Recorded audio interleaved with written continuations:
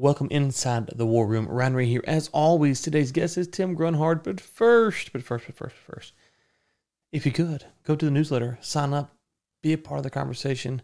We'd love to have you there, warroommedia.com. And now let's talk about Tim Grunhard, our guest and author of the book, View from the Center, My Football Life and the Rebirth of Chiefs Kingdom.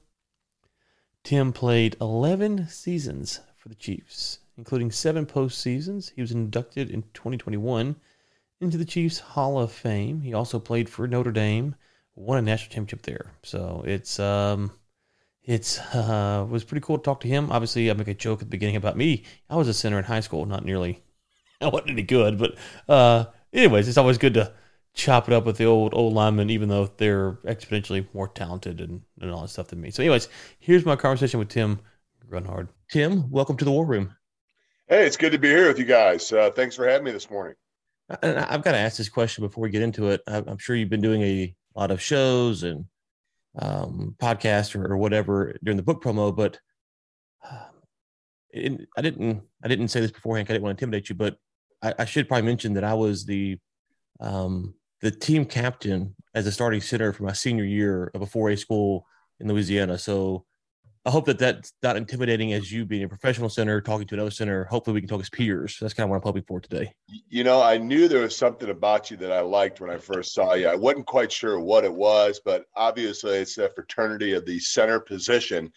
So obviously, you know, when we talk about the view from a center, you see that view. So that's great. Yeah. And, you know, there's something about centers, you know, the personality, the grit, being a leader. So it's great to be on with you. Well, let's talk about that for just a second. I was a center because I was not very fast, not strong enough or fast enough to quick enough to be tackle.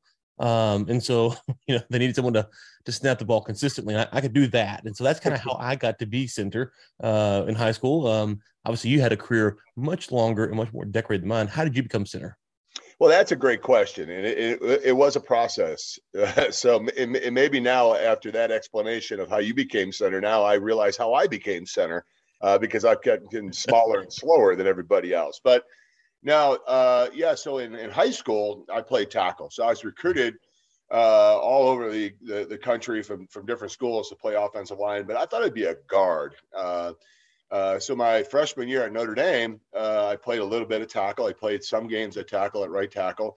And then as my career went on, they moved me down to guard. And when I got drafted in the NFL, there was just certain teams that wanted me as a center and certain teams that wanted me as a guard. The Kansas City Chiefs were one of those teams that wanted me as a center. So when they drafted me, Howard Mudd, who was my offensive line coach, we were in the locker room. It's a funny story. We're in the locker room and he's spinning this football around and he walks up to me and he says, hey, Grunny. He goes, welcome to Kansas City. He said, we're going to put you at center. And I said, well, okay. You know, I really have never played center before. He goes, yeah, we'll work with you. You know, we understand that. We knew that when we drafted you. And he flipped the ball to me and goes, hey, listen, we need you to go and take a couple snaps with Steve DeBerg. And I mean, this is in the locker room in minicamp, right? So Steve DeBerg is probably in his 18th year or something crazy like that by this time, and about 40 years old. And here's this 21-year-old kid from Notre Dame who's never played center, who's a rookie. And I'm sitting there with the football, and I literally wasn't sure which one Steve DeBerg was. So there's one guy that I knew in the locker room, and it was Jonathan Hayes, who played tight end for the Chiefs for a long time. And I knew him because his brother Jay Hayes was a coach of mine at Notre Dame. So kind of going through the but the draft process. And then when I was drafted, I talked to Jonathan a couple of times on the phone, just about where to stay and what to do and what I need to bring and that kind of stuff. So I went to Jonathan and said, hey, Jonathan, they want me to snap the ball to this guy, Steve DeBerg. Which one is he? And he looked at me and he shook his head and he goes, you rookies. You know, he had this deep bawl of a voice. And he says, the guy laying down on the ground in front of his locker right over there. So I'm like, oh, crap. So I walk over and I said, I wasn't sure what to call him. You know, he was calling him Bergie, you know, Steve. And I literally, as God is my witness, said, Mr. DeBerg, Howard Mudd wants me to do a couple snaps with you. Can we do that? And he looked up. He was laying on the ground, looked up, and looked down. He said, "All right," in that kind of California boy accent. And he said, "It's all good." So he got up. His body was creaking and he was moaning. After all the years he played in the NFL. And the next thing I know, I did a couple snaps with him and said, "You're good." So literally, my center experience going into the NFL to play against guys like Bill Moss and Dan Salimo was 2 snaps in the locker room. So wow, that was my center experience. Wow. But as you mentioned though, so you played at Notre Dame, and at what we might say the height of Notre Dame. Would you agree with that? Well, it's the last time we won a national championship, and if there's a low, probably would have been last week against Marshall. But but yeah, so it was a really good period. So I was recruited by Lou Holtz at Minnesota, and Jerry Faust did not recruit me at Notre Dame. I wasn't big enough, and I always wanted to go to Notre Dame. In the book, there's a photo of a Chiefs helmet of all things that my aunt gave me growing up at about 2 or 3 years old. And she got it in New Mexico. That's where they were from. And the Chiefs just won Super Bowl IV. So there was a bunch of Chief helmets out there. She brought this helmet for me. And I wasn't too happy with it because I didn't know anything about the Chiefs and was a Bears fan and a Notre Dame fan, like my whole family was. So I cried. My dad painted the Chiefs helmet Notre Dame gold. So, so I was always a Notre Dame fan, which is crazy because the only 2 teams I ever played for were represented in that helmet that I got when I was 2 or 3 years old. That is funny. And I always wanted to go to Notre Dame, wasn't being recruited from Notre Dame, was kind of upset about that. When Lou Holtz came over from Minnesota, he reluctantly carried the scholarship over. I was like the last guy to get offered a scholarship from Notre Dame. And the rest is history. So, yeah, I played at Notre Dame under Lou Holtz for the 4 years from 86 to 89. And the last 2 years, we only lost 1 game and won a national championship. So a pretty good run. What makes Lou a special coach? He's a really good X and O's guys, but that's not his strength. His strength is he's a psychologist. He's a motivator. He finds your weakness and he exploits it. He finds what makes you tick. What makes you, dig deeper, punch through the hard times. And for me, I was always a pleaser. I grew up, was the youngest of 2 boys, and my brother was a phenomenal athlete, played Major League Baseball, and went on to Northwestern and played baseball there. But I was always trying to please my dad or please somebody. And, that was what kind of drove me, is to be a pleaser, to be accepted. And he knew that. So he never gave me any compliments. I mean, it was, in fact, it was usually the other way around. So he really challenged me to be the best player I could be. And I can't thank him enough. I just saw him a couple of weeks ago and told him, I said, he said, no, I want to thank you. I won a national championship with your group and everything else. Coach, you gave me an opportunity. And I want to thank you so much. But he was a master motivator and psychologist. That's what he really did the best. It wasn't really X's and O's. It was finding the way to motivate players is what he did so well. Yeah, and just talk about that maybe for folks who haven't played football. I mean, there's kind of the stereotypes, the receivers, maybe the divas, the guys in the trench are a little bit more gritty. Walk us through from your perspective, having a long career, multiple levels. Are there really personality types that kind of fit these different roles, or is that more maybe we kind of like to hype it up from the outside?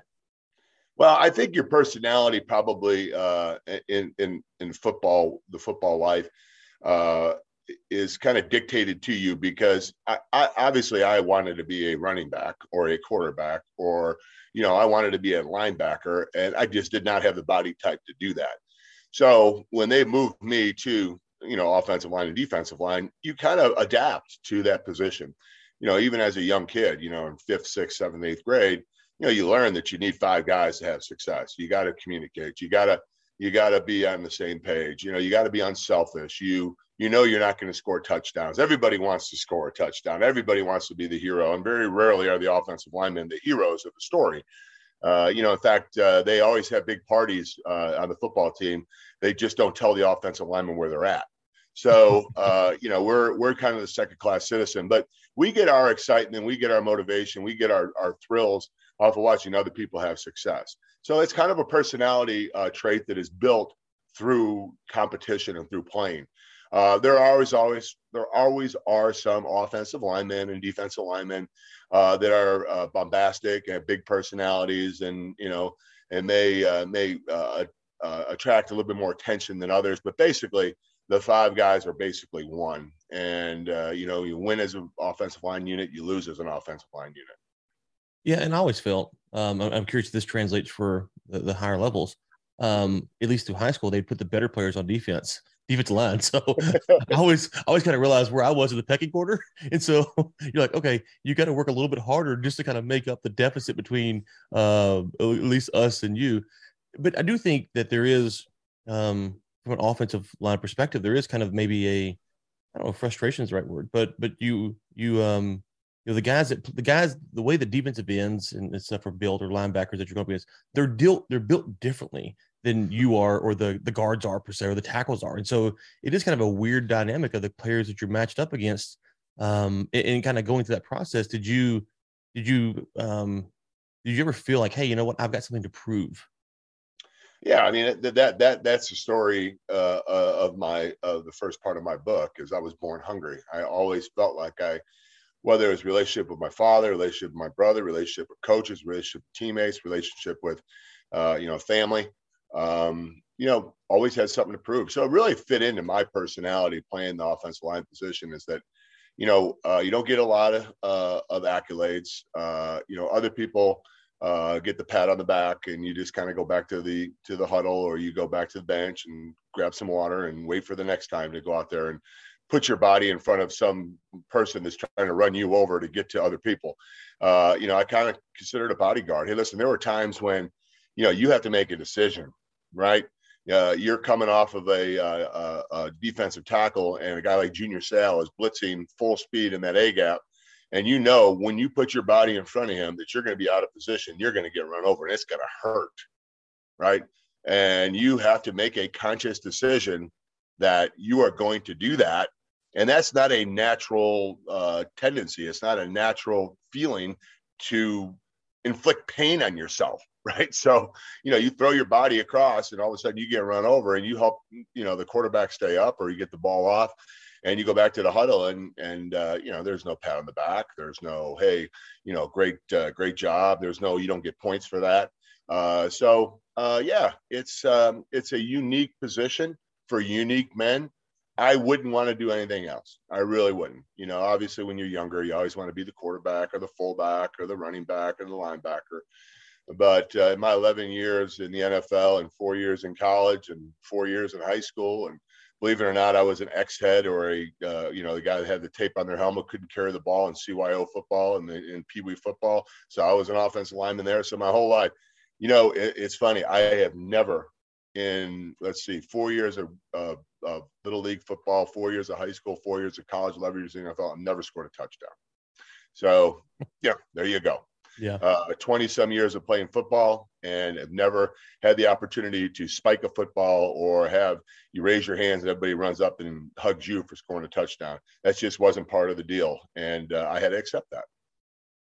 So playing at Notre Dame, playing Miami, the teams that you guys played during that run, you're playing at a super high level, right? And so going to the NFL, perhaps the jump wouldn't be the same as someone going to a smaller university to the NFL. But still, you're playing now against all NFL players, where at Notre Dame, you're not playing all NFL players. What was that like? You talk about the kind of the Gerback thing a minute ago, but generally through training camp, through your first year, how did you battle with the all of, wow, these are the names I've heard of for years versus, okay, I've got a job to do and I got to be part of the team and I've got to kind of be a professional here? Yeah, that's a delicate balance. Obviously early in my career, we played against Chicago Bears. I grew up a huge Chicago Bear fan. I read Mike Singletary's book. I had, Dan Hampton's poster on my wall growing up. 85 Bears. I was in high school, and I mean that was the greatest team that I could ever imagine, or the greatest team I've ever seen play, especially on the defensive side. So I mean, those guys were my idols. So playing against those guys, I mean, that certainly was something you had to shut off a certain part of your brain and just go about your business. And yeah, so I always thought, and I tell kids this all the time, I think the jump between high school and college to me was a lot harder than the jump between college and the NFL. You're a 17, 18-year-old kid, and the guys that you're going against are 21, 22-year-old men. There's just a lot of physical difference and a lot of mental difference and everything else. So when you get drafted in the NFL and you're basically a man and you're going against other guys and you're a younger guy, so you sometimes have the advantage physically, maybe not mentally, but physically, because you're not as beat up as some of the guys you played against. So, I thought it was a not an easy transition from Notre Dame to the NFL, but it was a transition that I could handle, a transition that I felt comfortable with. Although I will tell you this, Marty Schottenheimer did a really good job with me. You remember now, Mike Webster was the guy that was playing in front of me. And Mike was at the end of his career. He didn't want to play anymore. He told me when I walked in, he said, listen, they drafted you to replace me, and I'm here to get you ready so I don't have to play anymore. I'm tired. I came here. He came here. Remember now, he came to Kansas City to be a coach. And then they realized that he was as good, if not better, than anybody they had. And they said, hey, you want to play? And he's like, sure, I'll play, because that's the way Mike was. So when I got there, Mike Webster was, kind of the guy that kind of mentored me and gave me the insides and outsides of playing the position. And, I didn't really particularly have a lot of competition. I was going to play. But Marty did a really good job mentally for me. Physically, I was ready to go, but mentally, maybe I wasn't. And, the first game we played against the Minnesota Vikings in Arrowhead, it was really hot, about 120 degrees on the turf. And Marty said, here's the plan. We're going to put Mike in for the first two series, and then you're going in. I don't care how good or how bad Mike's playing, you're going in after the first two series. Then the next week, played up Monday night in Denver. That's not an easy pace to play. And, that's always a very competitive game. And Chiefs had a lot of success against the Denver Broncos up to that point. She said, listen, after the first series, you're going in. So, and then after that, they kind of eased me in mentally to play, which, at the time I said, I could do this. Put me in. I'm ready. Let's go. But Marty did a good job of easing me in so that, that I was mentally ready to go by the time I got my hand on the football for that first snap. Marty Schottenheimer, for the non-football fans, maybe not mean a lot, but for football fans like myself, it's a iconic name. Someone who coached some really, really good teams over the years. What was it like playing for him? Yeah, Marty was an intense guy. Marty, remember, played in the NFL, played for the Buffalo Bills, was an overachiever, was not a great athlete, was probably not a great football player, but really worked hard. He was a guy that, was always waiting to get cut. But anytime he was on the field, he did every little extra thing to be successful, to have any kind of chance to win or any kind of chance to make a team. It wasn't easy for Marty. And that's the way he coached. He coached with an attitude that, we're going to outwork everybody. He coached with an attitude that there's no days off.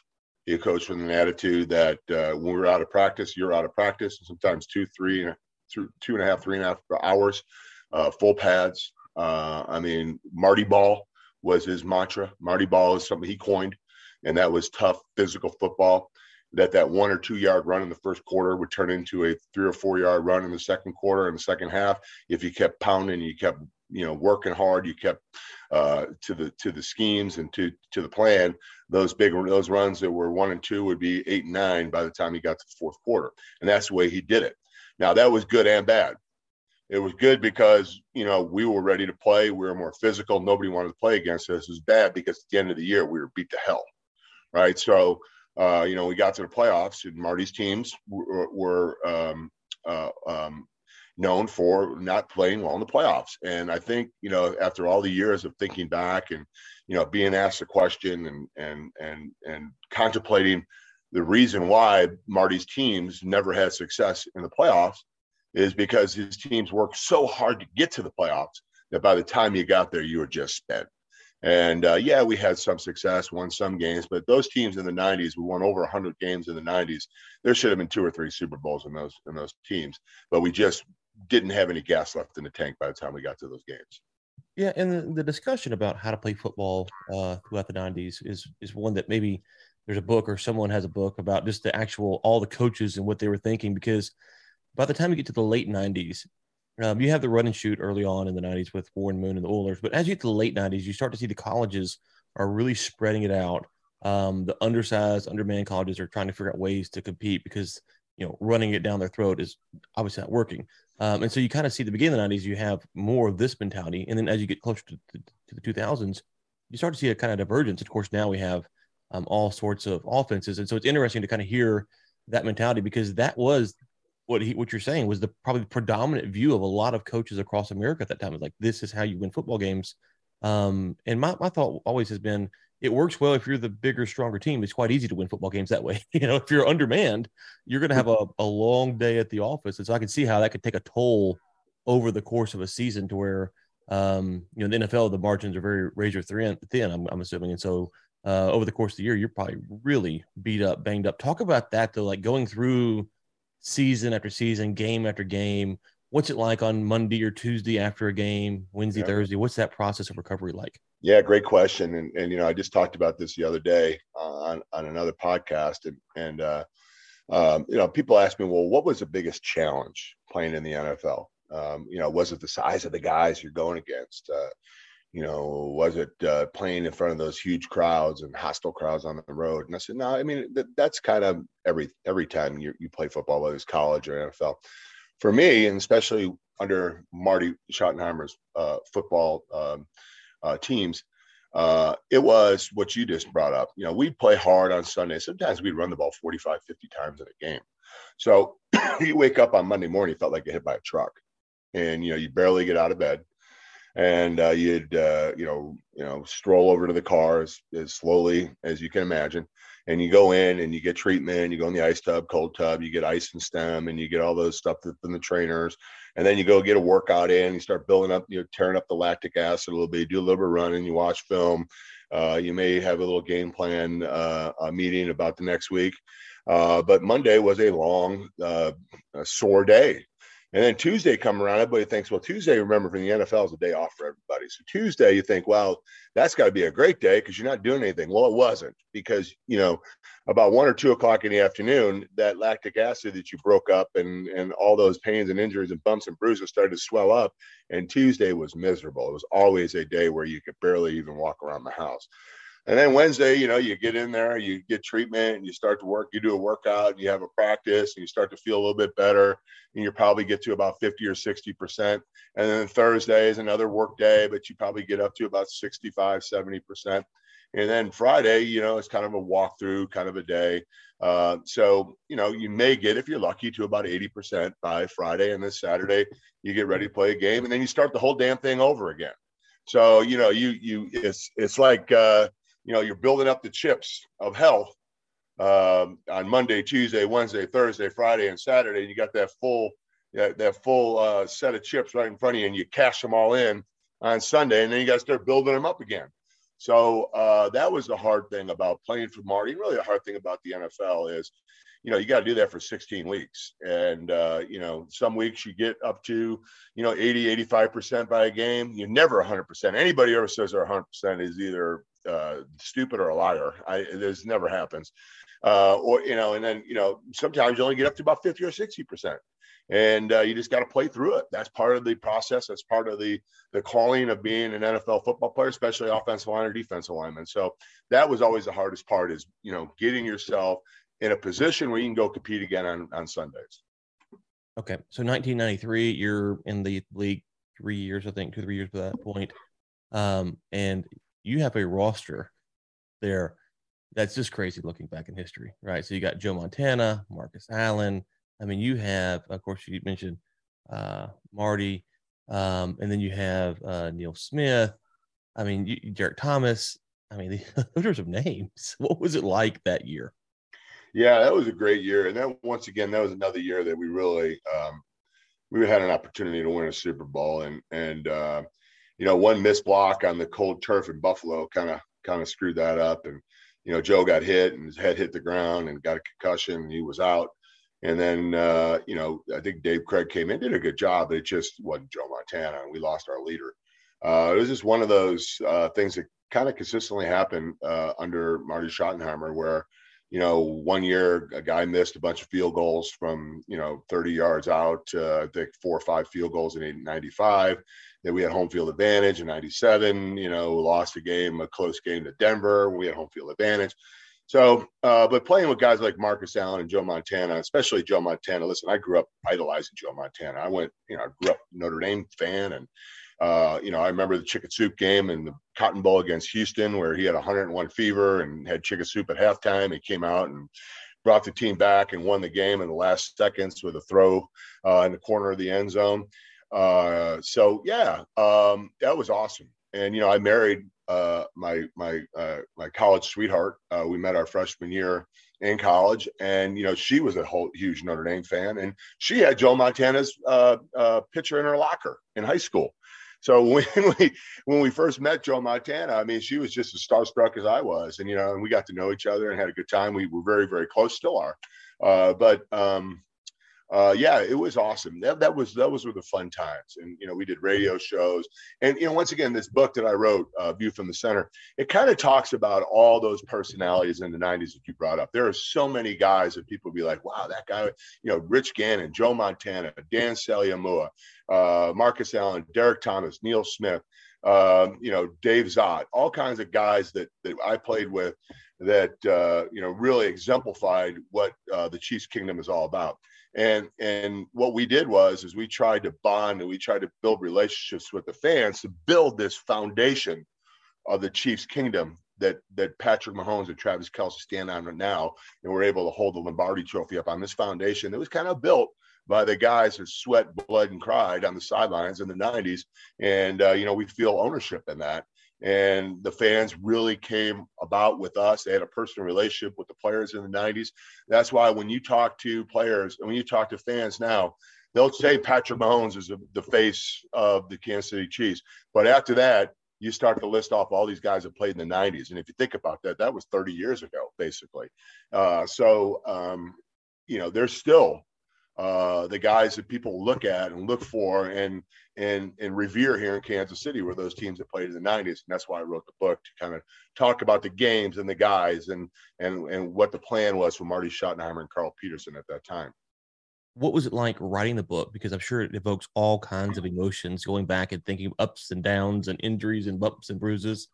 What was that process like? Yeah, it was a lot more emotional than I thought it was going to be.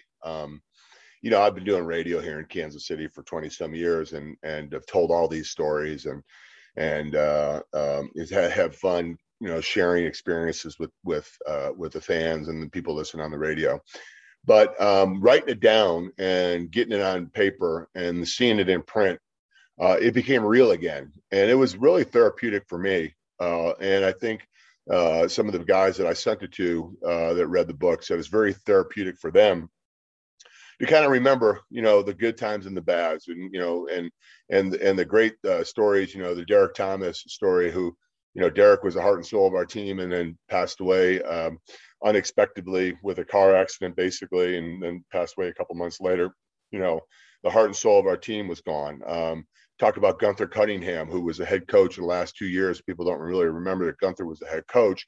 And, that Gunther Cunningham was one of the best men I've ever been around, as far as just a great football guy, a great person, great defensive coordinator, but, just couldn't delegate. I mean, he just burned himself down to the bone as far as outworking everybody, but it just wasn't a positive thing for him. And that's one of the reasons why he wasn't head coach longer, because he just couldn't find a way to delegate. And he was up till 3 o'clock, 4 o'clock in the morning, setting up parking spots for the wives during the games. I mean, just crazy stuff like that. And, but those stories and those things were very therapeutic for me. They're very therapeutic for the players that played, and hopefully the fans. They remember, and it brings back memories. There's a lot of people that grew up when they were just little kids going out to the games in the 90s with their fathers or their mothers, and maybe this can spark a memory, or maybe it could bring back a positive thought that happened for them while they were growing up watching the Chiefs in that era.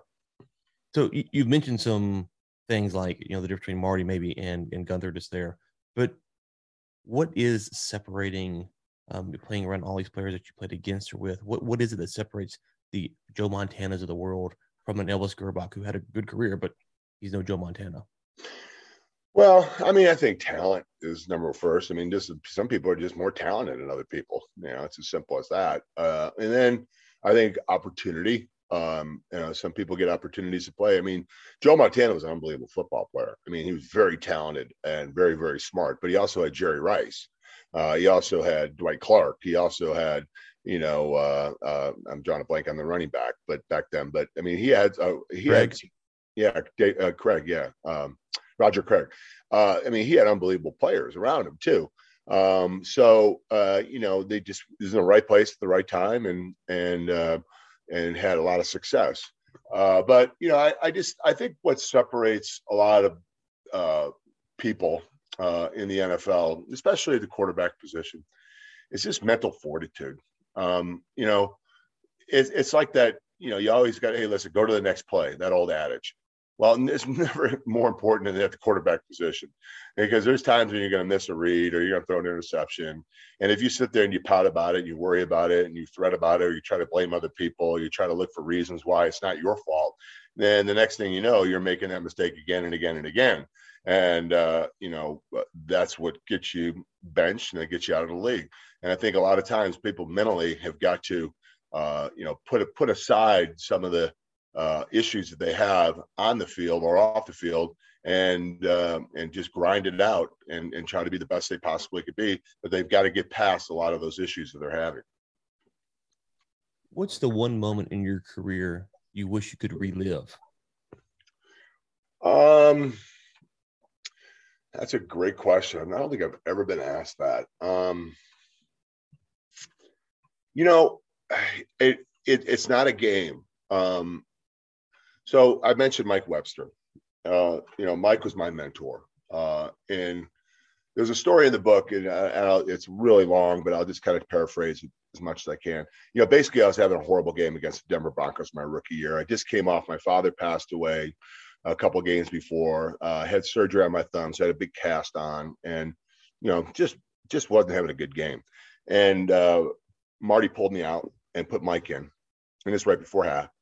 And we go, and I'm sitting down, I'm pouting. I'm like, that's it. I'm going to get cut. Just lost my dad. I got this big thing on my hand. I don't know anybody in Kansas City. I think I just bought a house, and what a big waste of money. I really and truly thought, that's it. I'm getting cut. I mean, and mentally, I was checked out. I was pouting, feeling sorry for myself, doing all the things that I knew was not the way to handle it. But as a human being, I was doing it. So at halftime, I go to sit down, and Mike starts taking his shoes off, cuts his tape off. And, I thought, he's just getting retaped or statted or something. Takes his shoulder pads off, and Marty comes over and goes, what are you doing, Mike? I'm not going in anymore. That's your center. Put him in. That's your guy. And at that point, I'm like, it's like Rocky during Rocky 2 when Adrian says, all I want you to do is win, Rocky, win. And he just jumped up. So we're waiting for it. And it saved my career. I went out and had a nice half of football in the second half, a completely different thing. And, I could, if it was anybody else, I may have pouted, felt sorry for myself, started to, question myself, question, why I'm playing in the NFL, and may have been cut, may have not had 11 years and been a Ring of Fame honor in Kansas City in the Hall of Fame, and all because of that one situation. So, those are the little things that happen in a career. So that reminded me, and that was an important fact in my life, that it wasn't really particularly a game win or anything else. It's just a situation that presented itself that I was saved by a guy who cared more about his teammates than himself. Wow, that's a great story. That's a really good story. And real quick, so then you ask, well, what would you change? I would have tried to be there for Mike. We didn't know. We didn't know that Mike was in the situation he was in. We didn't know that he was homeless. We didn't know that he was living out of his car in Pittsburgh. We didn't know he had all these pain issues and mental issues. And if we would have known, and if we would have had an opportunity to help him, I wish, if I can go back in the time machine and, be there for him like he was there for me, that's the one thing that I regret, is I didn't know and I wasn't there. And he was there when I was at my bottom and I wasn't there for him. Yeah, it was a tragic passing there on that one. Right. And so a couple more things here before I let you go. You've gone through the book process. You've relived these stories. You're out obviously talking about it. One of the things that's hard for humans in general is to romanticize overly or extremely downplay the past, because there's a sense in which we either long for what we've had before or we kind of don't want to go back to that. Um, Part of the sports experience, team sports experience, is the camaraderie that you get in the locker room. And so thinking back through this process, A, how did you deal when you retired, losing the camaraderie? And then B, maybe for people who haven't ever experienced what that's like on a team, the friendships, the bonds, the trust, willing to put your body, as you said, in front of someone to get ran over and no one's going to notice. How do we as a society, friendships, bonds, try to develop that outside of something like a team sport? Yeah. So when it's taken away from you, I mean, I think there are some people that retire on their own volition, that, you know, they're ready to go. But I think most people think maybe they could squeeze another year or two out, and you know, it's just not to be. That's the way I was. You know, I was 11 years. My knees just weren't working correctly, and I knew it was time to get out. I would wish I could have played more, but just wasn't there. And people always said, well, you know, what did you miss the most? Yeah, you miss camaraderie. You do miss camaraderie, but you know, the adrenaline rush of playing on a weekend, on a Thursday night game like the Chiefs will play this week, or a Monday night game or a Sunday game, that adrenaline rush of running on the field is a drug. All right. It is a drug. It's just like any other thing. It burns into your brain, and you look for that fix. You look for that feeling again and again and again. And I think a lot of times guys that retire, they look for that feeling in other things, whether it's drugs or alcohol or whatever, you know, to try to find it again. And we all know, if you ever had drug issues or alcohol issues, that, you know, you can never get back to that first time deal. So yeah, that's what, you know, and it wasn't an easy transition for me. You know, I did some stupid things and was involved doing things that I probably shouldn't have been doing. And what saved me, to be brutally honest with you, is going and coaching high school football, getting back on the field, to maybe recapturing some of that adrenaline rush, walking on a field on a Friday night, coaching kids, being responsible to kids, you know, giving kids that opportunity that Mike gave me, to have a career. You know, a lot of these kids, you know, I always tell kids, there's a football program out there for you. It may not be Notre Dame or USC or you know, Alabama, but there's a football program out there for you. So if you want to play, you can play. So giving them the vehicle to use football as an opportunity to go on to college. And you know what? Guess what? You know, we all have, you know, situations that happen in a football game that happen to us in life. You know, we all have fourth down situations in life that we got to convert, whether it's with family or whether it's with friends, whether it's with jobs. You know, we have to convert. We got to find a way to move the sticks. And you learn that lesson in football. So for me, you know, football saved me again.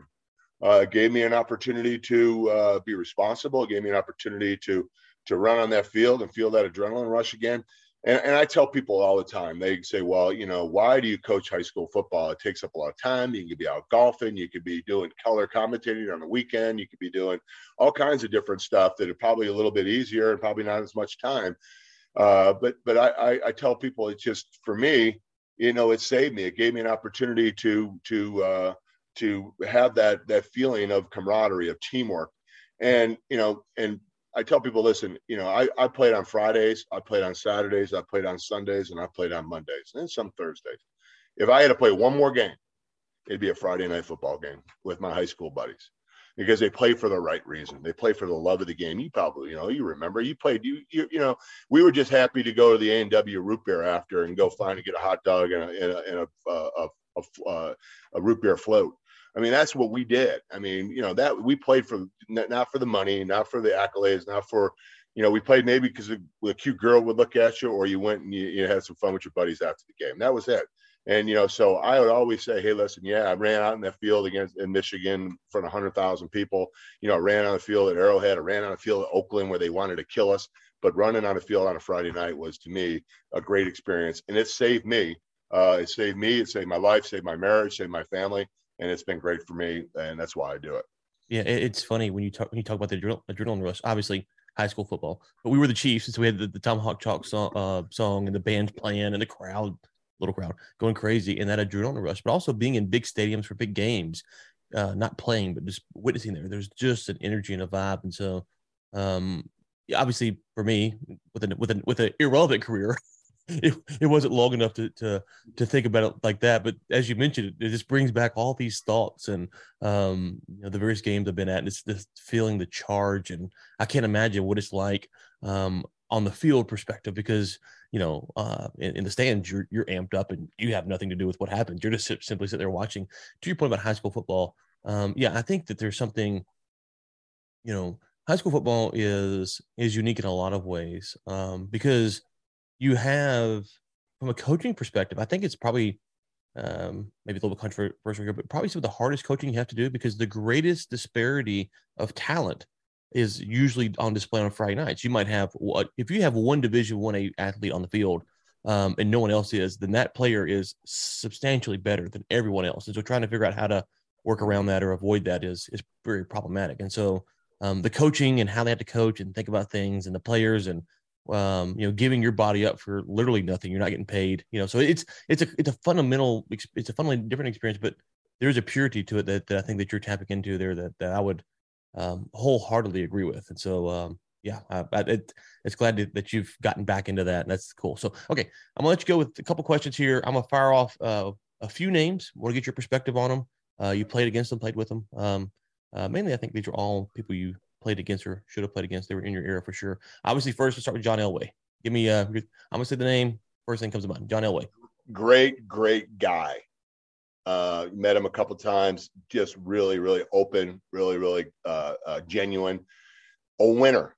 The guy competed. He won. And he was, you never had him down, because I can't tell you how many times in the fourth quarter with a couple minutes left, he came back and beat us. I mean, just a winner competitor. Okay. Charles Haley. Tenacious,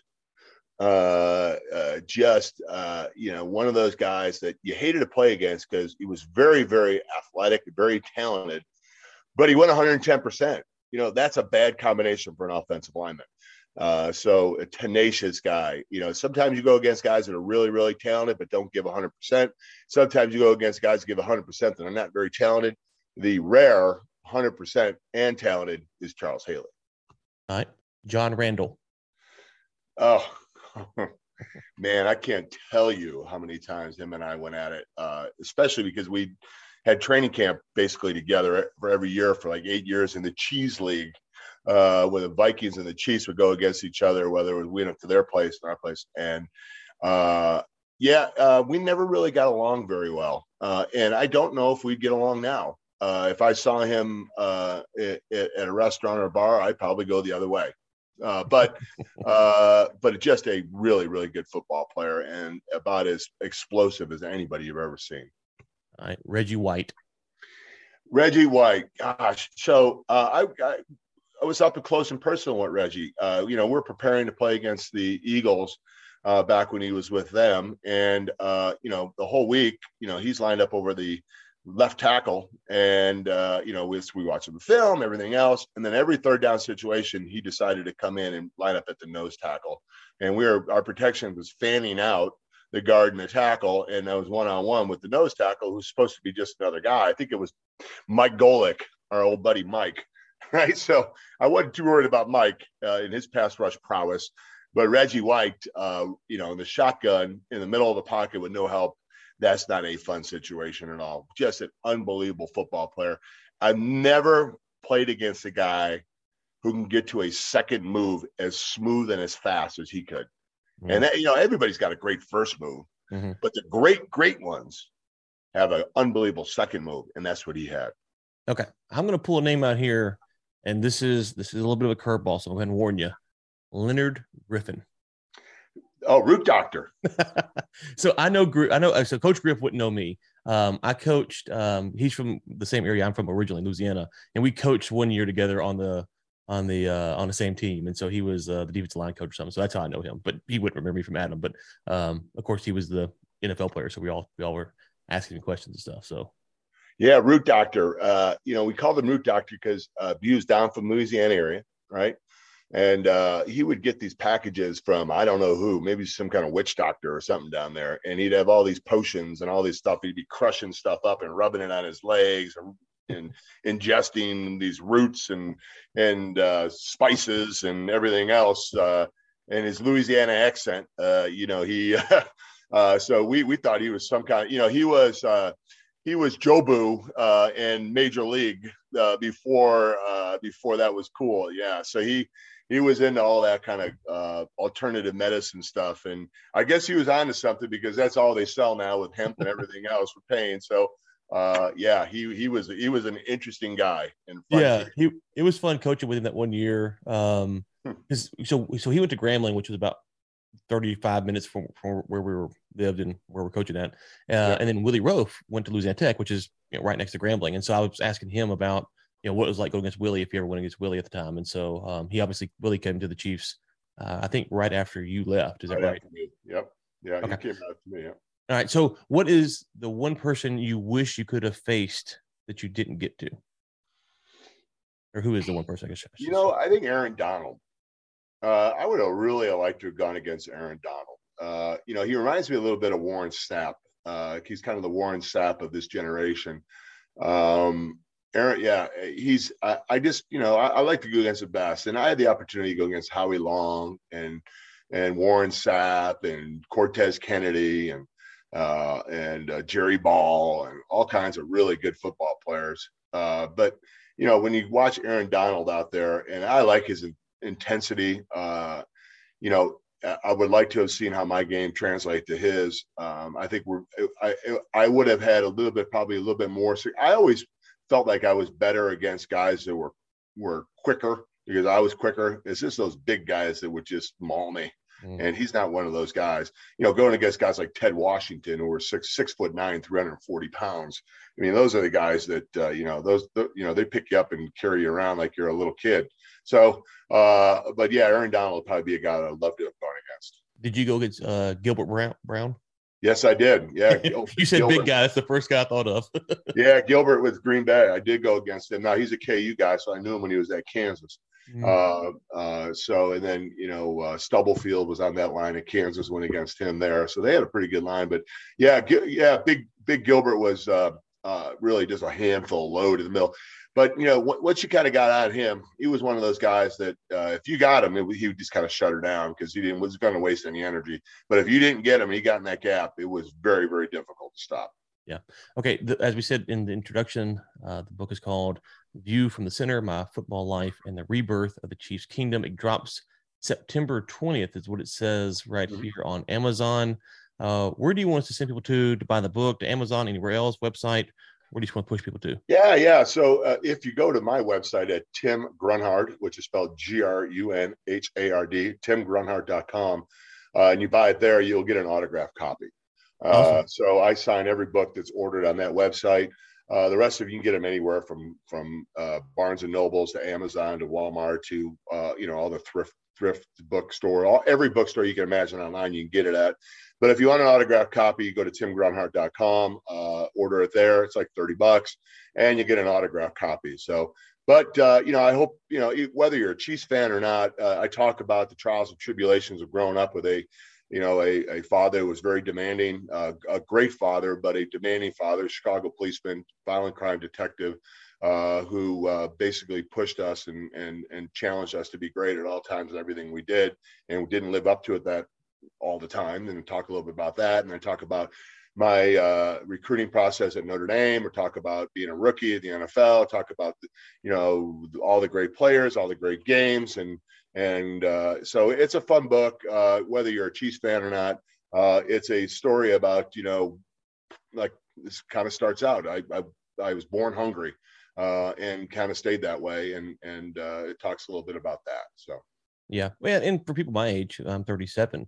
It's kind of the perfect, that's why I was excited to get you on, because it's kind of the perfect thing of, I can remember Joe Montana playing a little bit, but to say that I remember his career would be not true. I just remember a little bit because, I was born in 85. So I can remember kind of some of those stuff. So you could kind of get the when you become a football fan, your career starts right at that time. I was in kindergarten, roughly somewhere there. And so, reading through this period of time is quite fascinating because by the time your career is over, I'm in high school. And so it's kind of an era of, for my age, people my age, it's a good to kind of go back and revisit some of those things because we don't have obviously full memories of that period of football. And there's a lot of great stories to be told. So look forward to read the book, and thanks for coming on the show today.